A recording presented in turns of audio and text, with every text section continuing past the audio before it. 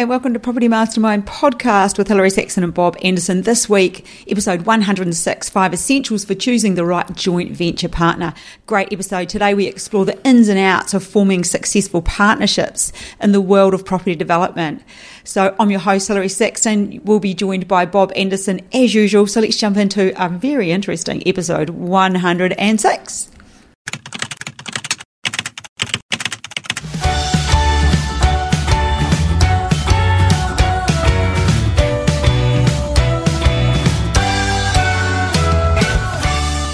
Welcome to episode 106, 5 Essentials for Choosing the Right Joint Venture Partner. Before we get started and before I introduce Bob, maybe I'll introduce Bob now.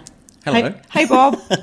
Hello, Hilary. Birthday week for you, girl. Woohoo! Birthday week. Sunday. I birthday. know. We're supposed to do birthday week, which means it officially should have started yesterday.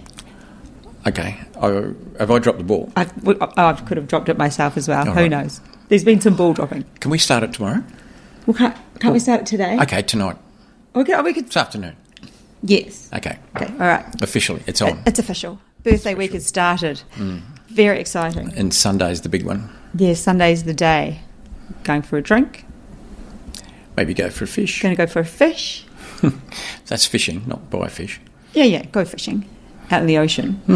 Looking forward to that. Yeah, me too. Yep. Actually, Bob, so what about any tips or recommendations maybe on fishing? Got any? Tips or recommendations on fishing? Yeah. Always use fresh bait. Yeah. That's why you see me out there or come home covered in mud sometimes because I've been out pumping yabbies. I know, that is disgusting. Those things are terrible. Well, it's good bait. You know, someone has to do it. Someone has to get out there and pump yabbies. And it looks like it's me. Yeah, I don't even like creepy little things. They've got little fingers. Ugh. I don't know if you call them fingers, but I don't. Claws will do. I just don't like the whole live bait thing, but... Yeah, okay. Well, anyway. We'll get something dead for you. Yeah, and we'll have a comp on Sunday, you and I. Yeah, don't talk about that. The fishing competition. I'm winning. Well, yeah, okay. But you are a Kiwi. Yeah. That's a head start. Natural fisher. Hunters and fisher people. Fisherwoman. Fisherwoman. Alrighty, so Bob, opening up the essentials in choosing the right joint venture partners. We spend a lot of time talking about joint venture partners and finding investment partners and money partners, etc. And so I thought we could help people understand that it is necessary to have the right person working with you. Yeah. And we can unpack them and give out some really useful stuff there. So, it's good subject. I've done the research on this. I've just chosen for our topic. We're only covering sort of when we're thinking in the lines of joint venture. So this is for finding the right joint venture partner, and this would be for the following scenarios. Okay. Joint venture with a landowner. Love those. Yep. Joint venture with another person. Or joint venture, really a money partner or loan partner. So everything we're talking about today is coming in with a focus around those three scenarios. The JV scenarios. Yeah. Not options, not other things. Although it might apply. Probably applies a lot for those three you mentioned because of the close contact you're going to have with somebody else. Yeah. Yep, cool. So, Bob, whether you're a seasoned developer... Could be me. Like yourself, just starting out. Done a few seasons. How many seasons have you done? More than the average footballer. Crikey, if you think there's 4 seasons in a year, if we cut it down. Oh, yeah. That's 100. You've done 160 property development seasons. Oh, my God. Oh, my goodness. That's a few seasons. A few winters, a few summers in there. Yeah. A couple of winters. Winter is coming, Jon Snow. Have I given away the book yet? No. Johnny Hawkins. Oh. He's running the Secrets of Property Millionaires Exposed. He wrote us a great email thanking us for our podcast. We always love that. Give us a raving review on Apple too, Johnny. But anyway, this is in the post to you. So how do you get your hands on one of them? We've got a few people wanting them at the moment. Leave some reviews on the Apple podcast. Great. Okay, I like it. Right. Let's carry on. So whether you're seasoned or just starting out, it really does impact your property development having the right partner. And we're going to talk about, these are things like, we're starting off with, do you have a similar vision? Number one, you have to have a similar vision. Okay, this is the person you're in, well, not literally, but we often say in bed with, don't we? You know, this is this person. I bet it does happen. Well, I'm sure it's never happened to me. Would you say it hasn't? No, it's never. to try and keep it strictly to business, I think. But so that's important. A vision. Yeah, so that would be around, are we doing this to maximise profits? Are we doing this to create sustainable housing? There's like a massive housing issue in Australia right now. Is the reason you want to be a developer to do that? There'll be a combination, no doubt. Yeah. So you're not sort of pushing it in different directions. Different visions can create some arguments along the way, and that's not what you want in a joint venture. That's for sure. And I suppose, Bob, when we talk about it like that, but when we talk about it like that, you can have differing visions as long as everyone's clear, clear on each other's vision. And accepting of it. Yeah. I mean, you've got to go in the same direction, ultimately. But the reasoning behind it, I guess, the person's why, that can differ. Have you ever been in a scenario in a joint venture where people have had differing objectives? I've tried to sort that sort of stuff out up front, and I think that's the place to do it. Not halfway through a project. And so some good open and frank discussions. There's a lot more to doing a joint venture than just finding somebody with some money or with some land who wants to, jointly develop it. There's more to it than that if it's going to... you could be with somebody easily for a couple of years, or even longer on a larger project. It's longer than some marriages, Some don't last 2 years. Yeah, there you go. Yeah. Well, I don't know who, but I'm sure there are some that don't last that long. Yeah. But I think what you're trying to allude to is that it is a relationship. Yeah. And so you have to make sure that you get on with that person. There's a lot of decision making. I guess that's a subject that might come up during the course of our discussion, as to even, is there a decision maker ultimately, and those sorts of things. Which we'll see. So number 2, identifying complementary skills and expertise. Yeah. And accepting somebody's skills and making sure that all areas are covered in expertise and skills. Yeah, and that has a bit to do with the two parties that come together. Let's say it's a joint venture where one party might be putting in the money, the other party putting in the work, the IP. That could be somebody, for instance, that other partner. Let's say you're the developer. It could be somebody like your doctor or your dentist, or somebody who doesn't really want to have much involvement at all. They're happy to come together, they're happy to put money in, they obviously want to be reported to and kept up to date on things, but they really don't necessarily want an involvement. But then if you do a joint venture, let's say with somebody out of our community, then often they will want some level of involvement in that. Because they're passionate about property already. That is what they're there for that reason. Yeah, and you learn by doing better than you learn by listening or watching a video. So it's often the case that they do. There's a tip there for people that have purchased courses and aren't doing anything. You learn by doing as well. You can't just buy the video. Yeah. It's certainly the best way to learn. But so there's even different types of partners, you might say, and the level of involvement that they want. I think that reminds me of couples that we have and have gone through the mentoring program, and we'll use Jamie and Casey. They're a great example of people with... Successful couple. Yeah, successful in property development, but play to their strengths and understand and admire each other's skills as well. Yeah. Jamie's so good on the detail, like Hickey, he's such a detail-orientated person. He loves talking feasibilities with me. Yeah, exactly. And then Casey being the person who's great at connecting, and maybe, they do both do a little bit of it, but they follow up in their own way with the important stuff. Yeah, you often... that they're good at.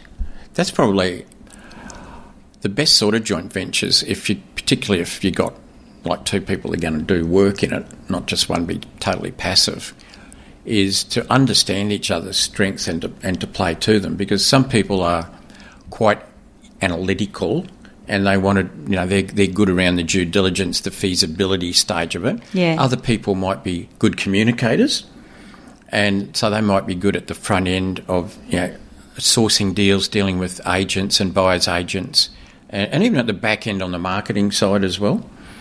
And then that other more analytical person might take a bigger hand in the actual project management. There's balance there. We see that all the time. If you had two people that are absolutely identical in skill sets, it probably wouldn't work as well, because there'd probably be some holes there too, particularly if they're not highly experienced. Better to fill the gaps with the other person.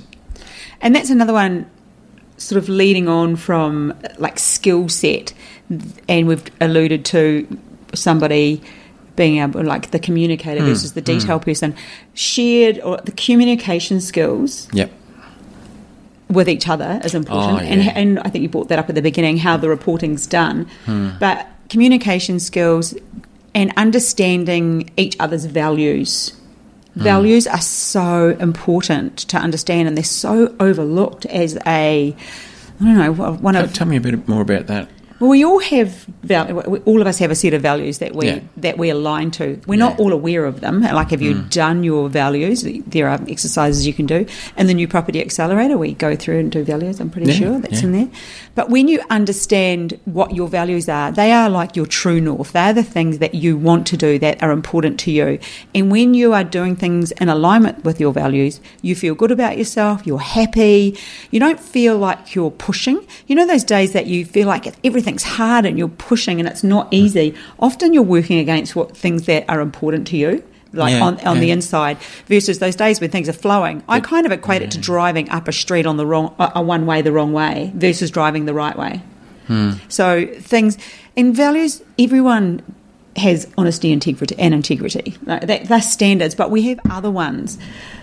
We have usually around 5 driving values that are really important to us. So maybe understanding other people's values and what's important to them, and making sure that you accept that in your joint venture relationship. Yeah, and even communication, as you said, being open. Some people tend to bottle stuff up. If they're not happy, if for whatever reason, and they hold it back. Well, I probably a little bit that way myself. I believe I absorb a lot, but then, like, if it reaches tipping point, there's like a nuclear explosion. So, probably not the best probably not the best way forward. But I think when you're talking about communication like that, Bob, it's when you're in a joint venture relationship. Yes, being able to say it up front earlier, before things. Equate that to fester. Exactly. It's like putting pieces of rubbish in a bag. Eventually that bag will fill up and explode. Just deal with it before it explodes. I remember working with John and Taz, they were a podcast way back, a couple doing really well in property development as well. And we did their values. I did their values with them, and then they loved it so much they did it with their kids. So each person in their family understood what was important for them. But if you look at their business, Miller Development, MILA, look at everything they do, it is always done to the best. They tick every box and do everything well. They signed up for mentoring, flew up from Victoria for dinner to meet us. Yeah. They just do things very, very well. And so for them to do that was a no-brainer. Let's do our values for our business, what's important. They even did the SCARF model, and that is a neuroscience-based way of understanding what happens when you meet people and making sure that you have what's important to people and the right blend of that in a business. That SCARF model, that's David Rock did that. Well done, Bob. I know that. You studied under David Rock. I did. With him, under him, I guess you could say, because he's a guru. Yeah, well, no, he did the lecture that I went to on that one in a small room. Actually, it was actually amazing. So SCARF stands for status, certainty, autonomy, relatedness, and fairness. And in every interaction that we have, we immediately measure ourselves against. Our brain does it naturally. We don't control it. We measure ourselves against another person hierarchy-wise. That's status. Then we also like certainty. So that our podcast lasts for anything between 20 and 35 minutes. And by now, you're probably really comfortable with that. You're certain that's going to happen. A is autonomy, and so we all like as people to have choices. So we say, is it, if we were going to extend it to an hour, we might say, is it okay with you if we do a podcast for an hour today? And people don't necessarily have to be in the room and say yes. It just gives your brain the feeling that it's okay to say no. The next one's relatedness. We like to connect with people. We like to say, hey, we're humans. Hey, we've got this. We both live in the same house. We do this. We both believe in this. We like that. We like to connect on a way. Oh, we both mountain bike. We love fishing. Whatever that is. And then the last one is fairness. There has to be a fair exchange. And if you've ever been ripped off before and you felt like something's not being fair, that's where that comes into it. So, yeah, that's when you understand things like that, they make such a difference, believe it or not, to any relationship, business or not. So values and understanding yours and accepting and understanding other people's are important. Yeah. Okay. Because they make people more tolerant. Like risk process, Bob. Like some people are more risk adverse. Yeah. And so you don't want to go into a joint venture with somebody who has a really high risk level. If you have they're going to be nervous all the way. Yes. Like if they're scared, not scared, you know what I mean. If you have a lower risk level. Risk level, not a high one. A low risk level, Alternatively, other people will be more gung-ho and willing to take more risks than the other partner. Have you ever had that, Bob? No, because any joint ventures I've done, I've made sure that I control matters. It's written into the agreement, so I can't really get overruled.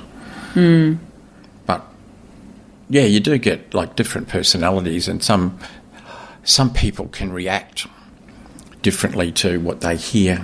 They watched too much 60 Minutes or Current Affairs or news or something, and they react. You've got to calm them down. But I've had a bit of that with people. I meet that even sometimes, in people that we coach. That listen to the noise too much. You have to train them to stop listening to that noise. There's actually a gap between A and B. A is the action and B is the reaction. Just breathe in between A and B. There's a really good tip. There's a gap, breathe, then have the reaction. I'm probably more likely to react, but I'm pretty good at just thinking about it first generally, but probably faster than you, that's for sure. Oh, yeah, everything you do is faster than me, except, well, I was going to say running 100 metres, but you probably are now. I don't know. I'd run out of puff at about 20. Yeah, maybe. I'd be crawling over the 90-metre mark. Should we have a running race? No, not at the moment. No, my knees aren't being very good at the moment. Too many squats. Yeah. And what about past experience, Bob? If you're going to joint venture with somebody, and how important is past experience? You're talking about experience in development or people's experience in joint ventures, or what? Both. I'd love to hear your past experience. Well, a lot of people that want to do joint ventures, I mean, there's all sorts of investors when it comes down to it. Some investors jump into developments without really doing any due diligence. They just get mesmerised by a return or an interest rate. And then, on the other end of the scale are people that suffer from paralysis by analysis. So number 4, Bob, capacity and resources. People's capacity. And financial capacity. Yeah, I think financial, but I also think time capacity. Yeah. Well, from the I'll say that, the developer's point of view. Somebody has to take the lead. Yeah. I've sort of alluded to that before when I talked about say myself, in any joint venture, you can't have people where they're equal in decision making. There can be reporting, there can be communication, there can be discussion, but you can reach a stalemate. And you can't do that in property development. Every day is costing hundreds of dollars potentially, or every week hundreds of dollars, depending on the size of the project. Somebody has to have the final say. The way I work it out is that what I call the developer, which is typically the person that might find the project, package it, bring an investor in, that person must have the final say. I have had the odd money partner wanting to have the final say, but they never became a money partner. Right, that was their request at the start and you've decided against it. Yeah, just cut them loose. Yeah. Because that could never happen. My question to them is... Do it yourself. How many projects have you done? Let's put it on the table, and so I can wheel out, 100 or whatever. And so I said, why should I give you the control when you've done none or one or five when I've done 100? And that's true. Like, I couldn't have someone who's done 5 projects telling me what to do. But winding it back, you know, a lot of our students, they might do a joint venture on their first project. Yeah. So looking at the capacity with time and money. Yep. So say somebody... Oh, well, that's pretty much a given. We know the answer, and I'm going to assume that some people listening don't. You can be in charge and make the decisions and not have any money in the deal. That's definitely something that happens often, and we work with people every day that do that. But what about the time factor? What if, you know, working it out, you could say, well, my role will be this and I'll spend the time. It brings me to, I suppose, I think of Brian and Alex in our mentoring program. And Brian being a builder, he wants to be all over the build part. That will be his decision. And he should be. Yeah, for sure. Yeah, that's his expertise. And then Alex more on the acquisition side. He loves the numbers and finance. He finance. Likes that due diligence. Yeah, he's a bit of a... sharp on that, Yeah. So that's back to what we were saying earlier in the bit about comparable skills. You know, each one having their own area of expertise. And that's a great example there. You know, the design and the construction, all that sort of thing, one person, and the other person is that sort of front end, finding the deal, crunch the numbers, doing the DD, and possibly on the back end of marketing as well. So, I could see his skills being good. Financially, look, often it's one person is the finance partner, if you like, and the other person is the developer. Which people often refer to the developer as the working partner. The working partner, but it's the developer really. Well, they're both developers if they're both on the title technically, but so working partner's fine if you want to use that expression, nothing wrong with that. But that's that other one. And that person that actually set up the deal should be the person who has the final say. Yep. But then it could be all documented as far as reporting and communication and how that goes on as well, and the level of that. Because some people, I've done projects with somebody who's put the money in, call them an equity partner, a money partner, who really didn't want to know anything. They're your favourite one. It's basically wake me up when it's over. Yeah, I put the money, and here's my bank account. Put the funds in there. I did some projects with a specialist, a doctor, once, and he didn't want to know about it. Once I put the deal up, here it is. Here's the numbers. Not that he understood the numbers. Let's do it, and he's in. And at the other end, it was all carved up, and everybody's happy, but didn't really want to know. He just concentrated on being an orthopaedic surgeon, as the case was. And sometimes you're better off just staying in your own lane. Yeah, and he's happy to stay in that lane. But he loved real estate, and I think he loved the idea of saying that he was a developer. And technically he was, although he didn't do anything development-wise. But sometimes, Bob, it gives you something to talk about. I'm sure. I know he talked about it because I met some of his friends, and he used to love to tell them how he was a property developer and doing this, and if you're driving down this street, have a look. That's one I'm doing at the moment, and that's fine. That's good on him. That's okay.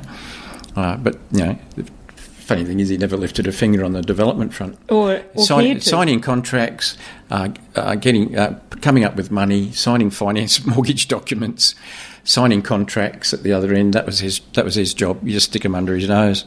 Hand him a pen and it was done. Yeah. Perfect. Yeah, that's what you want. That's the perfect money partner or equity partner. There you go. But they're not all like that. No. And then lastly, does the person with more experience be the developer? And we're saying... It doesn't have to be. I've known some experienced developers who have pretty much retired or semi-retired, and they're happy to be a money partner in a project, and even with people with less experience than themselves, they just don't want to do the work anymore. They want to, I don't know, go fishing, play golf, go travelling, whenever they do, and that's an example of somebody where the person with the money might have the experience, but for particular reasons, e.g., I just don't want to develop anymore. I want other things. They could be just the money partner. I suppose the other thing, Bob, is what if people come in both new and And We see that a fair bit. yeah, they're both reasonably new at development. They come together. Who would be the person who takes over then? Would it go back to the person who found the site? That's how we've started. We've gone through there. Or Yeah. it's just a discussion that you have before you sign that dotted line. Sort of technically, but it could be that there's somebody else helping them. Like people within our mentoring program, for instance, Right. where it's not just the developer, it's the developer who's got somebody behind them with experience. Bob Anderson. Oh, in the case of our mentoring program, yes. Yeah. It could be a project manager from outside.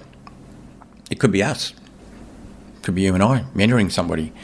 And that, therefore, they get credibility and experience sort of by default. That often makes investors, equity partner, money partners feel a lot more comfortable. Like, say, with a new developer who mightn't have done much, might be even their first project. It gives them that comfort that somebody solid is behind that person. I mean, you and I come across that all Every the time. day. I just didn't want to say it. I'll let you say it. Oh, okay, thanks. Set me up. Yeah, we do that every day. Yep. Okay, so the 5 that we came up with today, Bob, were the 5 were identify that you're in, that you have a similar vision, Yep. that everyone's on the same page. Number 2 was identify the complementary skills and make sure that you understand that you have complementary skills and everyone doesn't have the same skills, and maybe you need to find somebody with different skills. The next one, number 3, was that you have shared values and communication skills and styles. Keep a happy relationship. It might go on to another 2, 3 or 4 projects. And we do see that a lot, which is fantastic.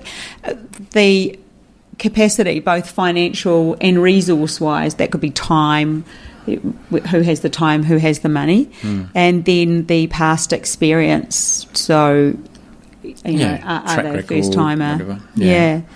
So that pretty much wraps it up, Bob. Those are good our conversation. Those are our 5 Got me thinking. 5 essentials for choosing the right joint venture partner, and all kicked off with fresh bait's the best way to fish. Yep. Get out there and pump those yabbies. I'll let you know how we go after my birthday. I'll be supplying the yabbies. Yeah, well, Well, we might go deep sea fishing. We mightn't even have yabbies yet. yeah, I'm not doing yabbies. Anyway, that is the end of episode 106. Johnny Hawkins, your book's in the post. I think I already popped it in the post prior to recording this. But we will catch you next week. There's no other things to talk about. Only No? your birthday on Only my Sunday. birthday. Oh, and look out for the launch of the Property Accelerator, our new membership coming soon. All right. We will catch you soon. Okay. See ya. Hilary Saxton, Bob Anderson, signing out for a Property Mastermind. for now. See ya.